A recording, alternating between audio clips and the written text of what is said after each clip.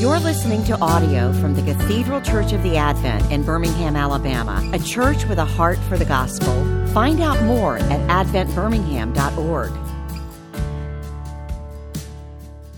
Almighty God, we give you thanks for the gift of Lent and the time to focus our minds on the cross and the ultimate empty tomb. Open our minds and our hearts to the message of your word and make us instruments of the coming of your kingdom. And now may the words of our mouths and the meditations of our hearts be always acceptable in thy sight, O Lord, our strength and our Redeemer. Amen. Amen. So thank you for coming back for session 2 of our 6-week Lenten study of the lectionary for Lent. As Steve set out last week, the idea is if we read these lectionary readings during Lent and focus on the readings separate from the service, that might be easier for us to get the Lenten message for the week. And so this week is being the second week in Lent, we're going to focus on the readings for the second week in Lent. Last week, Steve gave us the readings from the Transfiguration, from which we saw that Jesus was revealed before the inner circle to be the fulfillment of the law and the prophets in a very real physical way. He was like God, and he was there with Moses and Elijah. Now this week we're going to talk about Abraham and the Abrahamic covenant and the way the Abrahamic covenant points us forward to the crucifixion and the resurrection. So what I would like to do is first read from the Old Testament readings for the second week in Lent, which is from Genesis, and I'm going to read 2 of them rather than just one. I'm going to read the one from year C first, and then read the one from year B. The first one from year C is Genesis chapter 15, verses 1 through 6. After these things, the word of the Lord came to Abram in a vision. Fear not, Abram. I am your shield. Your reward shall be very great. But Abram said, O Lord God, what will you give me? For I continue childless, and the heir of my house is Eleazar of Damascus. And Abram said, Behold, you have given me no offspring, and a member of my household will be my heir. And behold, the word of the Lord came to him. This man shall not be your heir. Your very own son shall be your heir. And he brought him outside and said, Look toward heaven, and number the stars if you're able to number them. Then he said to him, So shall your offspring be. And he believed the Lord, and he counted it to him as righteousness. The next reading is from chapter 17, verses 1 through 8, and this is the reading from year B. When Abram was 99 years old, the Lord appeared to Abram and said to him, I am God Almighty. Walk before me and be blameless, that I may make my covenant between me and you, and may multiply you greatly. Then Abram fell on his face. And God said to him, Behold, my covenant is with you, and you shall be the father of a multitude of nations. No longer shall your name be called Abram, but your name shall be Abraham, for I have made you the father of a multitude of nations. I will make you exceedingly fruitful, and I will make you into nations, and kings shall come from you. And I will establish my covenant between me and you and your offspring after you throughout the generations for an everlasting covenant, to be God to you and your offspring after you. And I will give to you and your offspring after you the land of your sojournings, and the land of Canaan for an everlasting possession, and I will be their God. The word of the Lord. These two readings from Genesis are not two versions of the same story, but two different stories that happened years apart. The 12th chapter of Genesis tells us that when God first told Abram, start walking and I'll show you where to go, he was 75 years old. And we just read the second reading in chapter 17 that he was 99 in that reading.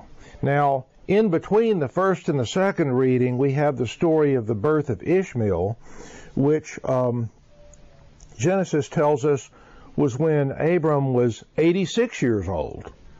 And so the point I think that is important is that God's promise to Abram was good and true, but it was not immediate.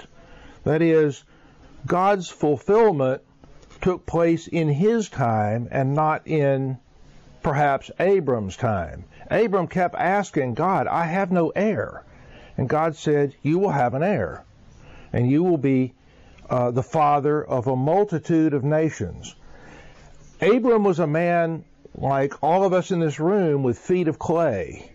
He had a great many moments when he strayed away from the path, but he was, despite his flaws, he was faithful in that he never gave up the belief. He held fast to the belief that God would fulfill this covenant.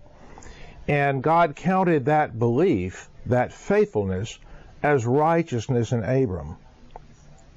Notice the change of his name in the second reading in chapter 17. The word, the name Abram, translated from the Hebrew, means exalted father, which was a bit of a bad joke because he didn't have any offspring. Sarah was barren. He was unable to have children. They had no offspring. He was lamenting to the Lord, I have no heir. His name is exalted father, but he had no heir. Abraham, as the reading implies, if we were reading it in Hebrew, we would know it for sure.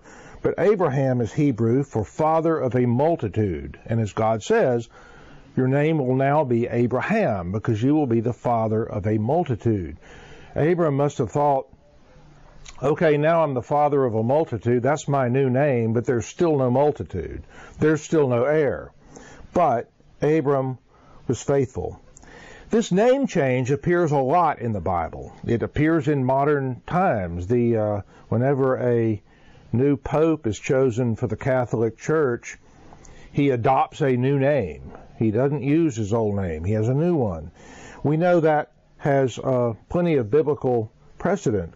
Remember that Jacob spent all night wrestling with Yahweh, and in the morning he got a new name, Israel. Saul of Tarsus, a persecutor of the early church, had a one-on-one encounter with the risen Lord Jesus Christ and became Paul the Apostle, whose rest of his life was 180 degrees in the opposite direction. So these encounters with God, these significant encounters one-on-one, tend to change people, and the name change is symbolic of that change. Notice this talk about covenant. In chapter 17, it repeats the word covenant over and over. And in verse 7, it reads, I will establish my covenant between me and you and your offspring after you throughout their generations for an everlasting covenant. He goes from talking on and on about the covenant to the covenant being everlasting. It will never end. So what is a covenant? Well, biblically, it's not a contract. I don't want to get too lawyerly with you, but a contract is an agreement between two parties of relatively equal bargaining power who have the ability to walk away, who have the ability to say no, but who come to a meeting of the minds legally, and a contract is formed. Now, a covenant is nothing like a contract. A covenant, rather, is, biblically speaking anyway, is where two parties of dramatically different bargaining power get together. The party who makes the covenant has all the power. The party who is the beneficiary of the covenant has no power. And in fact, in the case of God to Abraham, they're not even similar parties. God is the creator of all the universe, and Abram is only one of his created things. So this covenant comes from the one with all the power that ever existed and ever exists now to one who has none. And yet the covenant is made. So a covenant is not like a contractual agreement so much as like a gift. It's like a promise that will not be broken. It comes from one with all the power to one with no power and who has no merit. The one who receives the covenant doesn't deserve it. He doesn't earn it. And he isn't entitled to it. And there's a gospel message there, right? Doesn't that sort of point us to what the new covenant is? Just as the new covenant is unmerited grace, so was the old covenant this unmerited favor from God toward Abram. Now, where does this covenant lead, this Abrahamic covenant? Well, it leads directly to Christ. We all remember in chapter 22 of Genesis, when Isaac has finally been born, Abram finally has the heir who is going to perpetuate his line and make him the father of the multitude. And God commands Abraham to take Isaac up onto the mountain and to sacrifice him. It must have seemed like the end of the world to Abraham, but Abraham obeyed. And remember, at the very moment that he's ready to slaughter his son, slaughter in literally in the language, that the angel intervenes and points to the ram instead, and so he sacrifices the ram. And God said, because you have done this thing, because you have been faithful and obedient, I have blessed you and blessed your heirs. And that is the moment when we as Christians understand that God is making a sort of a parallel to Abraham. God will do for Abraham and for us what he did not require Abraham to do. That is, God will sacrifice his own son to fulfill this Abrahamic covenant. Abraham did not have to, but God will. That's a point that St. Paul makes in Romans chapter 8 rather vividly. We'll come back to that in a minute, but I want to go now, skip forward to a gospel reading. And this will be the gospel reading from year C, and it is from the Gospel of Luke, chapter 14, and verses 31, chapter 13, verses 31 through 35. This will be our second reading from year C, and we did one from year B. You see, I'm trying really, really hard to stay out of year A and not tread on anything that Mark Genelette has to say from the pulpit. And I hope those of you who have heard him will conclude that I've been successful. So, reading from year C, Luke 13, 31 through 35. At that very hour, some Pharisees came and said to him, that is, said to Jesus, "Get away from here, for Herod wants to kill you." And he said to them, "Go and tell that fox, behold, I cast out demons and perform cures today and tomorrow, and the third day I finish my course. Nevertheless, I must go on my way today and tomorrow and the day following, for it cannot be that a prophet should perish away from Jerusalem. O Jerusalem, Jerusalem, the city that kills the prophets and stones those who are sent to it. How often would I have gathered your children together as a hen gathers her brood under her wings, and you are not willing. Behold, your house is forsaken. And I tell you, you will not see me until you say, Blessed is he who comes in the name of the Lord. The word of the Lord. If you're like me, I'm somewhat literal. When I read this passage, I found myself wondering, what does this have to do with the Abrahamic covenant? That is to say, why have the drafters, the revisers, the editors of the lectionary put this gospel reading linked up in the same week with the Old Testament readings about Abraham and the covenant? Because it was not obvious to me. I'm somewhat literal, as I said, and this was a little bit hidden. But if we work it out a little bit, I think we get to see some of the flavor. Number one, and this is a point having nothing to do with the Abrahamic covenant, but it's not at all clear in this passage that Herod is the bad guy, because we know from numerous times in the Gospels that various Pharisees who were opponents of Jesus liked to pretend to be his followers, his disciples, and ask these loaded questions that were intended to set up a situation where they could maybe catch him in some violation of the law. And we also know that Herod, when he actually did have a chance to get rid of Jesus, had no stomach for it. He sent him right back to Pilate, and that's also in Luke's Gospel. But we also know that there had been Pharisees who were faithful followers of Jesus. Nicodemus was not the only one. And we also know that Herod had the fortitude to execute John the Baptist. So who knows? Maybe the Pharisees in this story were speaking to him on the level. But it doesn't matter, because Jesus says, I've got my own business. They're telling him, you've got to go away because otherwise you're going to be killed. And Jesus' point is, that's the point. That's why I'm here. This is my mission. He says in verse 33, I must go on my way today and tomorrow and the day following, for it cannot be that a prophet should perish away from Jerusalem. Which I read to mean Jesus is telling them back, I'm supposed to die in Jerusalem. Now, Jesus knows that Herod's going to have nothing to do with it.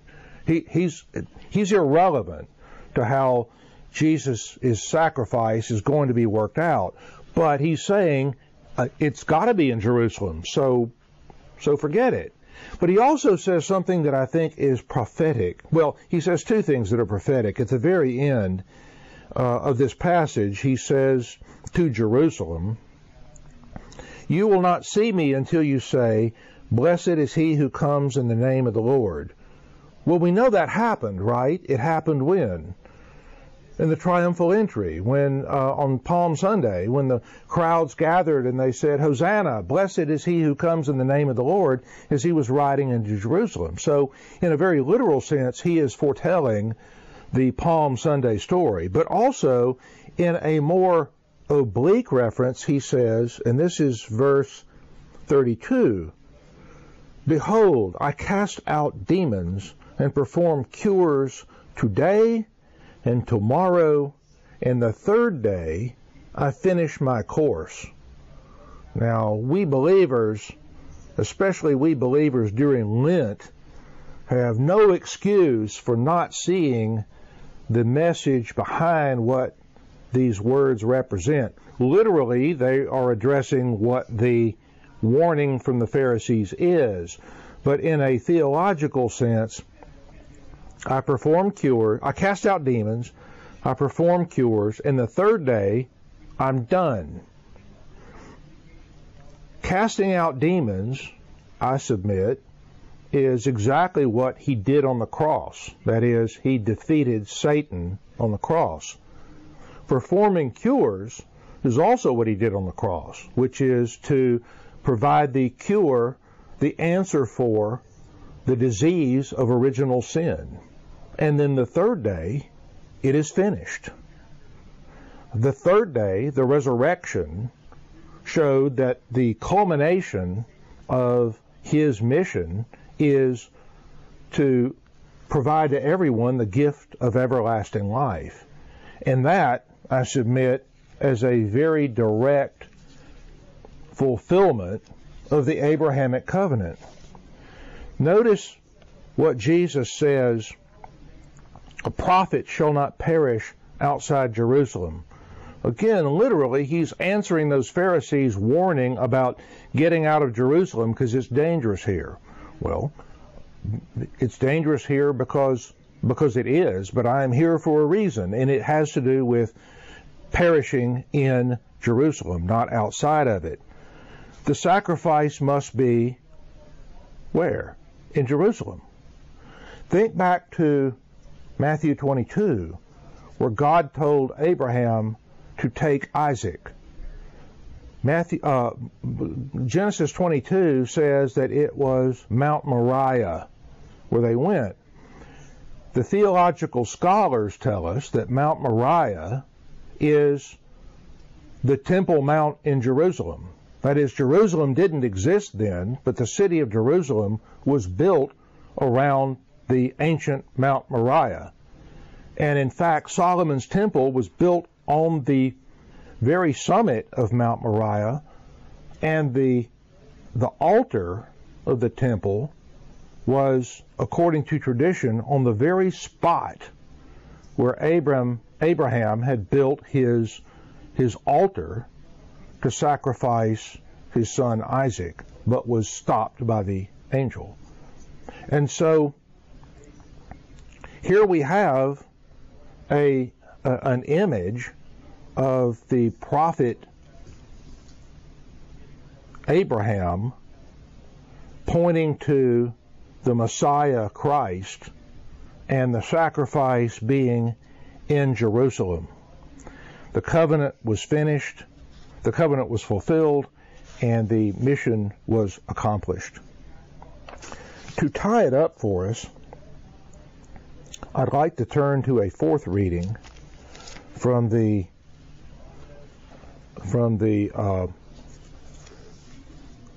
Epistle to the Romans. Let the formerly known Saul of Tarsus, before his encounter, tie all of these theological points together. Romans chapter 4, verses 13 through 25. This is the reading from year B. For the promise to Abraham and his offspring that he would be heir of the world did not come through the law, but through the righteousness of faith.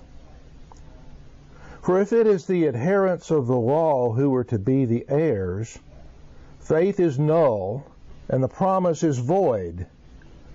For the law brings wrath, but where there is no law, there is no transgression. That is why it depends on faith, in order that the promise may rest on grace and be guaranteed to all his offspring, not only to the adherent of the law, but also to the one who shares the faith of Abraham, who is the father of us all. As it is written, I have made you the father of many nations. And here he's quoting from that second reading, Genesis 17. As it is written, I have made you the father of many nations, in the presence of the God in whom he believed, who gives life to the dead and calls into existence the things that do not exist. In hope he believed against hope, that he should become the father of many nations, as he had been told, so shall your offspring be. He did not weaken in faith when he considered his own body, which was as good as dead since he was about 100 years old, or when he considered the barrenness of Sarah's womb. No unbelief made him waver concerning the promise of God, but he grew strong in his faith as he gave glory to God, fully convinced that God was able to do what he had promised. That is why his faith was counted to him as righteousness. But the words that was counted to him were not written for his sake alone, but for ours also. It will be counted to us who believe in him, who raised from the dead Jesus our Lord, who was delivered up for our trespasses and raised for our justification. The word of the Lord. This passage is the explicit explanation.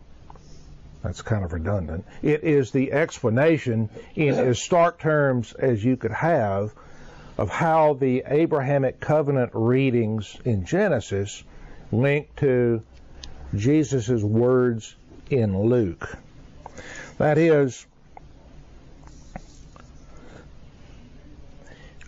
the law, which Paul refers to as, if it is the adherents of the law who are to be the heirs, faith is null and the promise is void. Abraham existed before the law. That is, before the Ten Commandments were delivered to the nation of Israel in the wilderness, Abram was called out of his ancestral home to this land that God would show him. And Abram's faith that he would be the father of the multitudes was before the Ten Commandments, before God gave the law. Abraham's faith preceded the law. And as Paul points out, if the only way for us to be heirs is to keep the law, then nobody can ever be an heir, because as Christ made clear in the Sermon on the Mount, we can't keep it. That is another way of saying that the law is so perfect and we are so sinful that even when we are being good, we are not keeping the law. Even when we think we are not breaking the law, we are not living up to the standard of the law. So Paul's point is that the law defines what the transgression is. Once the definition is there, it's clear that we are incapable of keeping it. So to get back to the contract idea, if God had offered Abraham a contract, keep my law and I will make you the father of nations, then nobody could ever have been the heir of Abraham's line, because there's no way that Abraham or anybody else could ever meet that contractual requirement. But thanks be to God, it was a covenant instead. It was a free gift to Abraham and to all of us. And that's the second point that Paul makes, that this counted as righteousness was not only to Abraham, it's to all of us. It is to all of us, not only as the heirs to Abraham, but also as believers in the Christ as the Messiah, who was the fulfillment of the Abrahamic covenant. Again, as Paul made it crystal clear, it will be counted to us who believe in him who raised from the dead Jesus our Lord, who was delivered up for our trespasses and raised for our justification.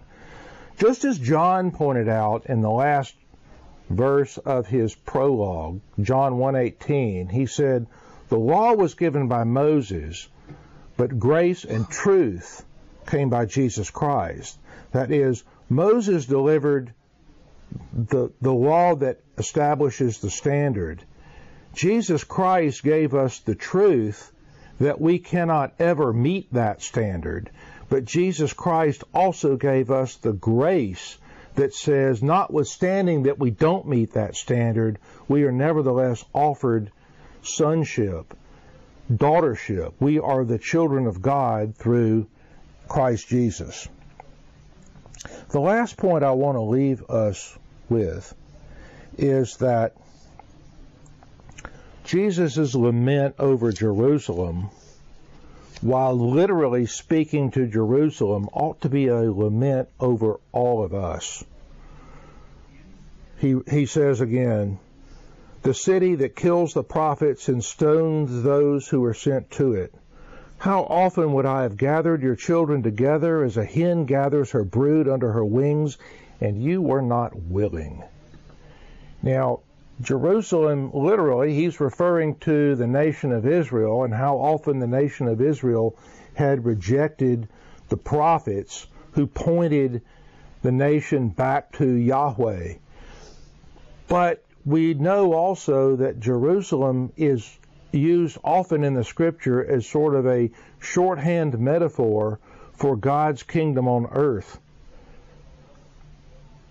And I submit that Jesus was also speaking to all of us, something that we ought to consider during Lent. Each of us, as a mini Jerusalem during Lent, ought to consider all of the ways that we have figuratively stoned the prophets who have tried to point us back to God. So, we who figuratively kill the prophets still are offered, thanks be to God, the covenant to Abraham that was fulfilled in the cross and the empty tomb. And if we keep that in our sights during the period of Lent, if we remember these readings, and if we know that our faith ultimately will be imputed to us as righteousness, then we keep our eyes on the cross and the empty tomb, ultimately the point of the 40 days of discipline that we call Lent. And for that we can all say, thanks be to God. Amen. Thank you all. Next week, Steve wants to talk to us about living water, and maybe we'll sing Peter, Paul, and Mary, but I suspect not. So thank you again, and may you have a blessed week and a blessed rest of the Lenten season. Amen. Thank you, John. You've been listening to audio from the Cathedral Church of the Advent. If you live in Birmingham or find yourself visiting, we hope you'll join us for one of our Sunday services. Find out more at adventbirmingham.org.